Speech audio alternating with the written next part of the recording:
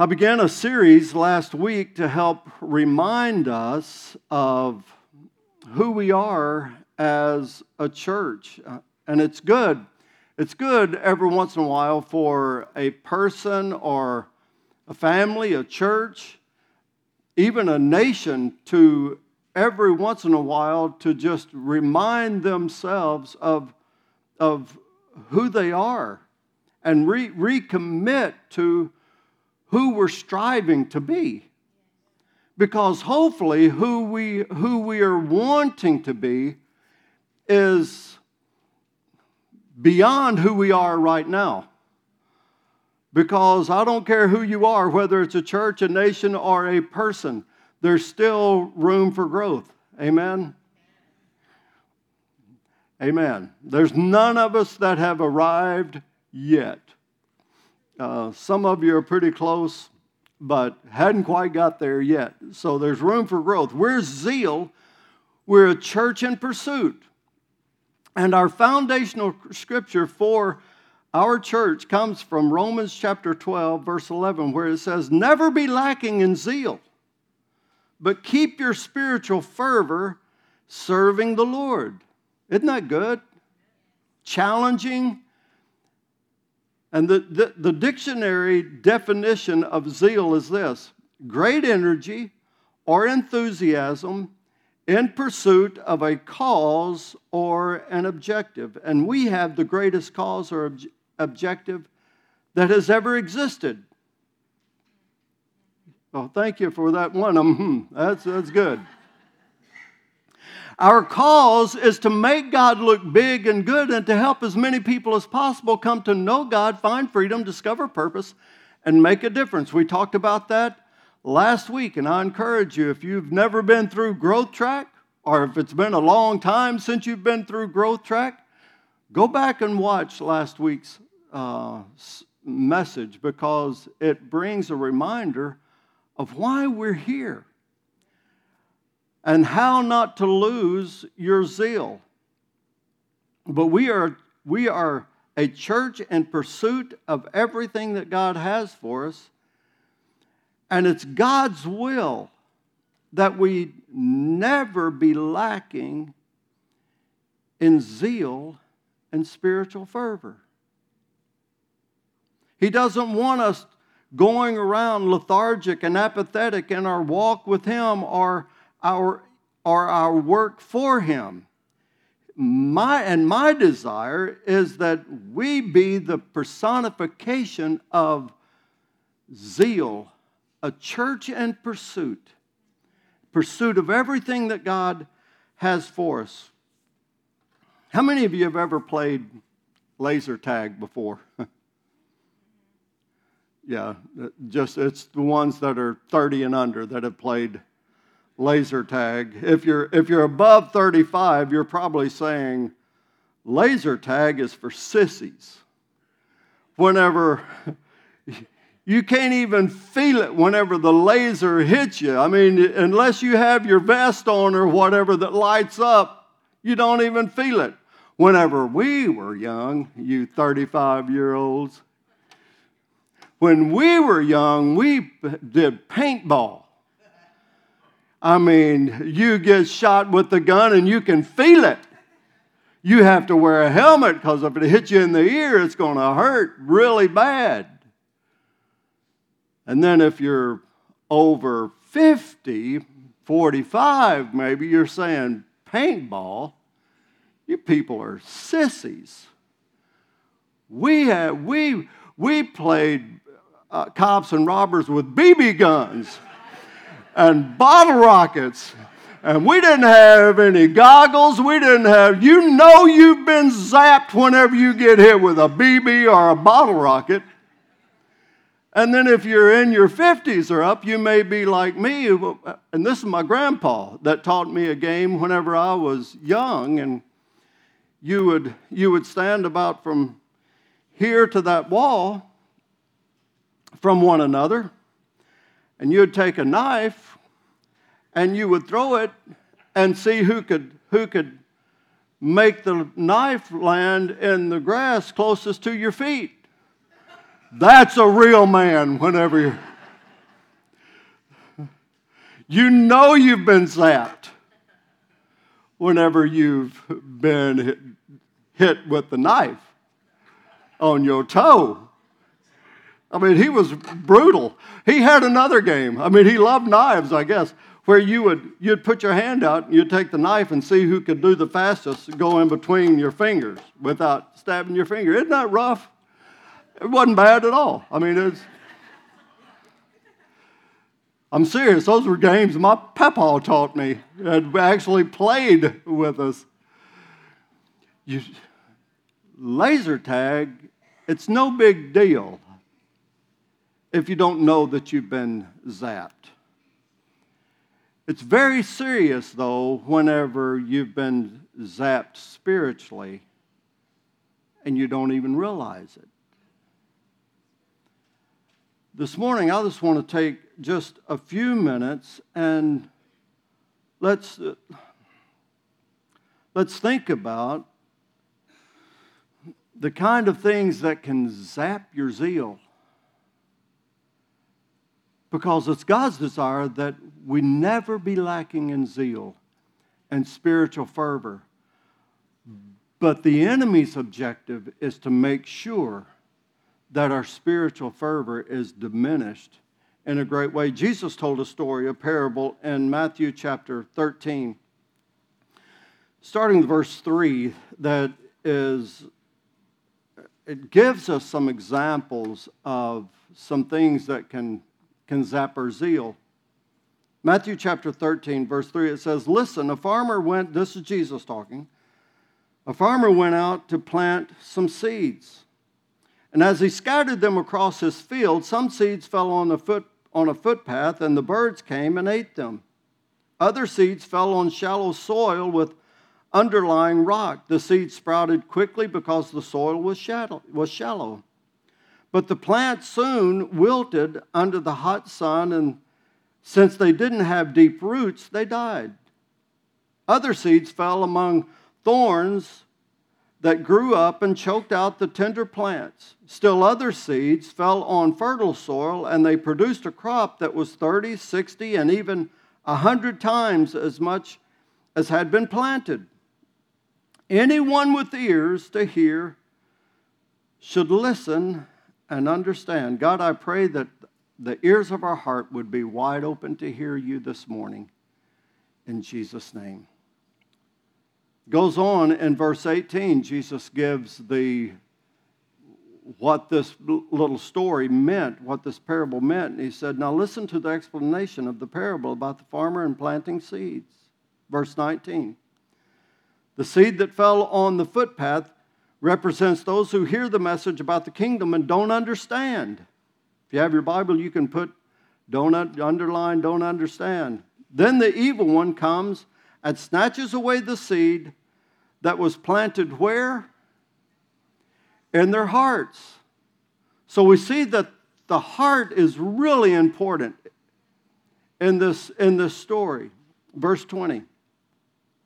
"The seed on the rocky soil represents those who hear the message and immediately receive it with joy. But since they don't have deep roots, they don't last long. They fall away as soon as they have problems or are persecuted for believing God's word." I've got to stop there because yesterday at prayer, the guy that was leading it talked about some prayer requests that had come from Afghanistan. And praise God again, we're continuing to send funds over there to help rescue Christians out of Afghanistan right now. But he said one of the prayer requests that came was from an Afghanistan Christian that said, we must reach them quickly because they're going to die so quickly. That's deep roots right there. Whenever, even in the midst of persecution and the possibility of death, that brother was still thinking about those that needed to receive Christ. Is that not awesome? Since they didn't have deep roots, they didn't last very long. Verse 22, I think, is where it was. The seed that fell among the thorns represents those who hear God's word, but all too quickly the message is crowded out by the worries of this life and the lure of wealth, so no fruit is produced. Verse 23, the seed that fell on good soil represents those who truly hear and understand God's word and produce a harvest of 30, 60, and even 100 times as much as had been planted. So we see these different examples of those who haven't lost their zeal, and then we see those who have maybe had it and lost it. Here's a couple of things that we see from this passage as far as what can zap the zeal. First of all, a lack of understanding. A lack of understanding. They hear the message of the kingdom, verse 19 says, but they don't understand. How many of you have come across some folks that just don't understand? In fact, the Bible says that there's some that are blinded. They can't see it. They can't hear it. They can't understand it. I remember whenever Mickey and I first dated several years ago, and then we got married, and whenever we first got married, her mom did our taxes for us, and powerful testimony of Mickey and how the Lord saved her and brought her to me. Praise God, saved her soul. She has a family that were far from God, and her mom did our taxes for us whenever we first got married, and she could not understand. In fact, she would get agitated whenever she saw how much, our tithe to the church. Y'all need this, you need this, you need this, and you're giving this much, blah, blah, blah, blah, blah, blah, blah, blah. Took about 2 years of that, and we decided I'll figure out my own taxes. But that you come across some folks that just don't understand because they haven't had the same encounter with God as you may have had. So you have lack of understanding. Then you have the lack of consistent growth. Can create a diminishing zeal and spiritual fervor. It says they don't have, verse 21 said, don't have deep roots. And then it goes on, they hear the message and immediately receive it with joy. They have an encounter with God. And yet they don't continue to grow in their relationship with Him. And then whenever hardship comes, all of a sudden they start hearing the enemy and start believing, just like the children of Israel did whenever they got out and ran to the sea, and all of a sudden they see the army coming, you remember? And after a few times of experience these situations, they start saying, man, I wish we'd never left Egypt. At least we had some good grilled onions there. And that happens not only to the Israelites. That's not just a Bible story. That can happen with us. That's the reason why it's so important that today, I'll go ahead and plug it. Small groups. Spiritual growth happens not whenever we're just sitting in rows. You can come to church every Sunday morning and look at the back of the head of the person in front of you and hear a fantastic message and mediocre worship. And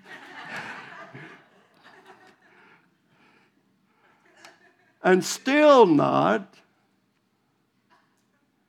grow spiritually or have that sense of belonging, because spiritual growth happens in the context of relationships. We get forgiveness from God. 1 John 1:9, if we confess our sin, He is faithful and just to forgive us of all of our sin and purify us from all unrighteousness. Praise God for that. Most important thing that we can receive is that. Then James 5:16 talks about for us to confess our sins one to another so that we may be healed. So forgiveness from God comes from confessing our sin to God. Growth and deliverance comes, spiritual freedom comes in the context of relationships with one another, in relationships with each other whom we can trust. All right. So, if you hadn't chosen which, I'm in heavy competition this semester with small groups, especially with the guys. Of course, there may be some girls, ladies as well, with the OptiGolf. Now, that's not right. The best small group is the Freedom Small Group, and I encourage all of you. Anybody who is part of Zeal Church, at some point, the other was kind of kidding. At some point, I would love for you to go through the Freedom Small Group, because it is the DNA of Zeal Church. And I would love for you to be a part of that and meet on Wednesday evenings. So, but lack of consistent growth can zap your zeal. All right. The other thing that can do it is just a lack of kingdom focus, a lack of kingdom focus. Verse 22 said the message was crowded out. And all too quickly it says the message is crowded out by the worries of this life and the lure of wealth, it says. Here's the thing we need to understand. The gospel is a personal message with a kingdom focus. And anytime we start thinking that it's all about me, we will lose our zeal.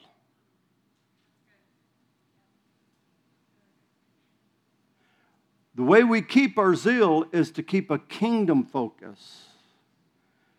Because whenever our focus is always on inward, that'll wear out after a little bit. Because God doesn't always spoil us. It's not always about our comfort. Sometimes it's about our holiness. Sometimes it's about our growth. Sometimes it's about our discipline. Sometimes He lets us experience a fight so that we can exercise our faith instead of just exercising our talk. We get to actually exercise our faith against the enemy. So if we keep a kingdom focus, then we can change we can change our mindset from why is this happening to me to how can God use what I'm going through to make a difference for others. And He will always take whatever you're going through. It doesn't matter what it does matter what you're going through, and He cares about what you're going through. But He never wants you to just waste your pain. Several years ago, and I didn't ask Mark and Mia if I could talk about this, and a lot of y'all know it, but some of you don't. Several years back, my daughter and son-in-law got pregnant and it was down to the day of. They had been to the doctor on Friday, and everything looked fantastic. Baby healthy, it's perfect. She goes into labor, goes into the hospital on Sunday, and all of a sudden, we're in the waiting room, and I see Mark look through the window and just motion for the waiting room was full of people. He motioned to Mickey and me to come to the back. And we could tell by his face that something was not happy. There were complications. Maddox was born with Down syndrome and some other complications, and going to have several surgeries and that type of thing. Moved to Children's Hospital. And to make a long story short, 4 days later, Maddox doesn't make it. Most painful thing I've ever experienced in my life, and desperately painful for Mark and Mia. But in the midst of that, I've never been more proud of my daughter and my son-in-law than during that time, and the most heartbreaking, wrenching time, to trust God in the midst of it. And now after that, they're able to say to somebody, whenever they're going through a situation like that, in a way that I can't minister to somebody, they're able to say, I know how it feels to go through that. And I know that your heart is breaking right now, and you don't see how you can make it. But I can tell you, if you will just keep singing one word from you and continue to declare, God, you're so good, you will come through this and see the faithfulness of God. Yes, don't give me a golf clap. Go ahead and give God a real clap. Because it is true. And I can tell you story after story after story in my own life, Mickey in my life, in our family's life. If we will just declare from the why, God, are you allowing this to happen to me, to God, how can I make you look big and good and help people come to know you and find freedom and discover purpose and make a difference in other people's lives for your kingdom's sake, all of a sudden it enlarges the capacity to receive what we need from God to be able to make it through whatever we may have to go through in life. Whether it be persecution or personal failure or whatever, if you will just make a turn and turn your eyes toward Jesus, keep a kingdom focus, because the gospel is a personal message. It's for each and every one of us. And it's with a kingdom focus. Not a personal focus, a kingdom focus. Because Jesus said, hear this message in verse 19 at the very beginning. He said, listen to me, all of you with ears to hear. Let me tell you a message about the kingdom. So the 4 categories, Seth, if y'all can come back. 4 categories of people's kingdom focus. Category number 1 are those who've really never had one. They've never really had one. Category 2 of people's kingdom focus are those who have lost it because of problems. Those who have lost it because of problems.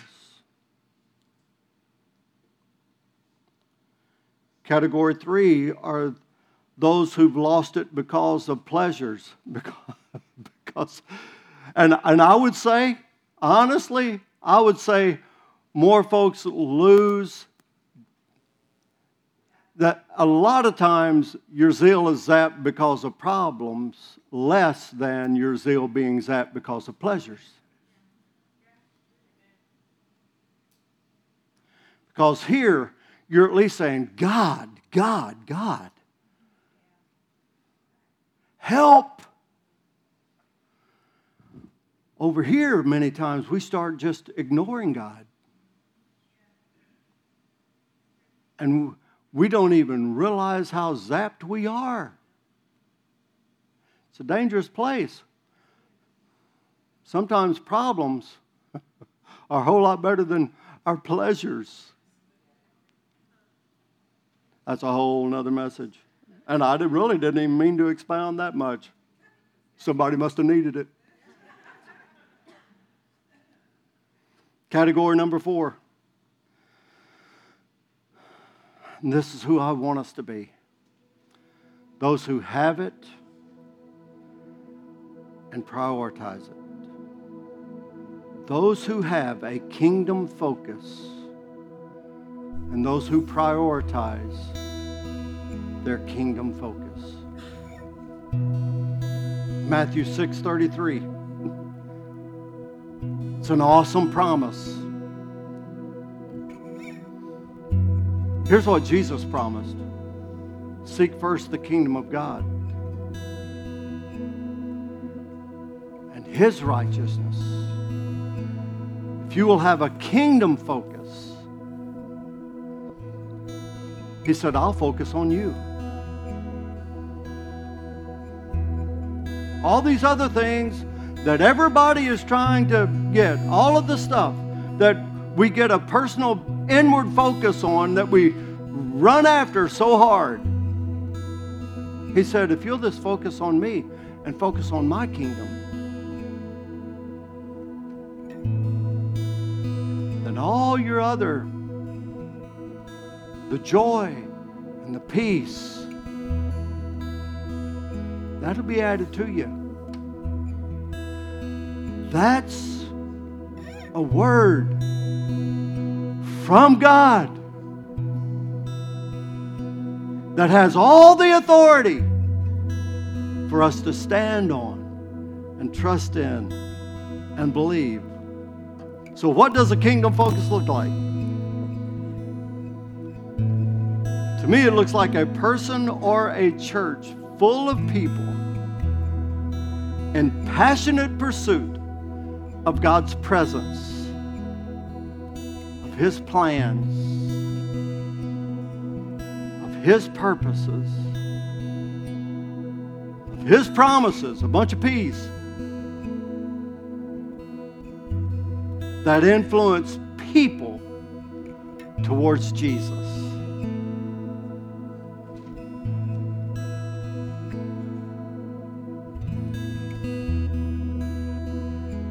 If we will do that, if we will be a people like that, neither the good stuff or the bad stuff will be able to zap our zeal when we keep a kingdom focus. Amen? Amen. Can you just bow your heads and your hearts just for a second, and then we're going to worship. So it's really, Jesus said that the seed doesn't change. The seed was the same. The difference was the soil. The soil being the heart. So it's really a heart issue.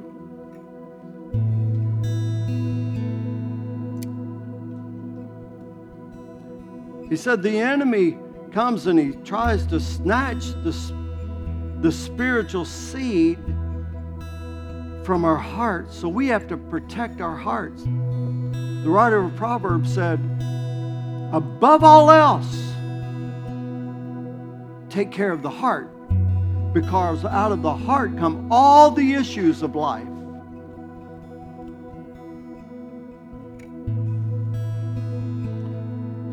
So the question is, what is the condition of my heart?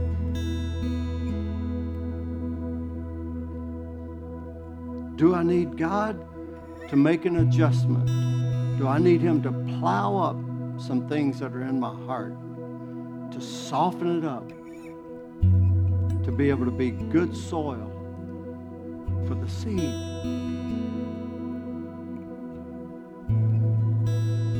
Because I promise you, problems are going to come that try to choke out your zeal. And other temptations are going to come to make it rocky soil. But I pray this morning, there may be some here or online that you've just never understood. The seed is never planted in the heart at all. And it's so simple to just allow God, and this is for all of us, to just say, God, you see my heart. Come now and do your work. I invite you to come into my life and make a difference. Change me, oh God, because he paid the price to be able to do it on the cross. So God, right now, I pray for every person as we worship you, as we just make room for you to, in our lives, to make a change. I pray in your name that you would refresh us, that you would change us, that you would convict us, that you would help us, oh God, be the people that you have for us to be in a world that needs us to be the people that you desire for us to be. In Jesus' name, let's stand.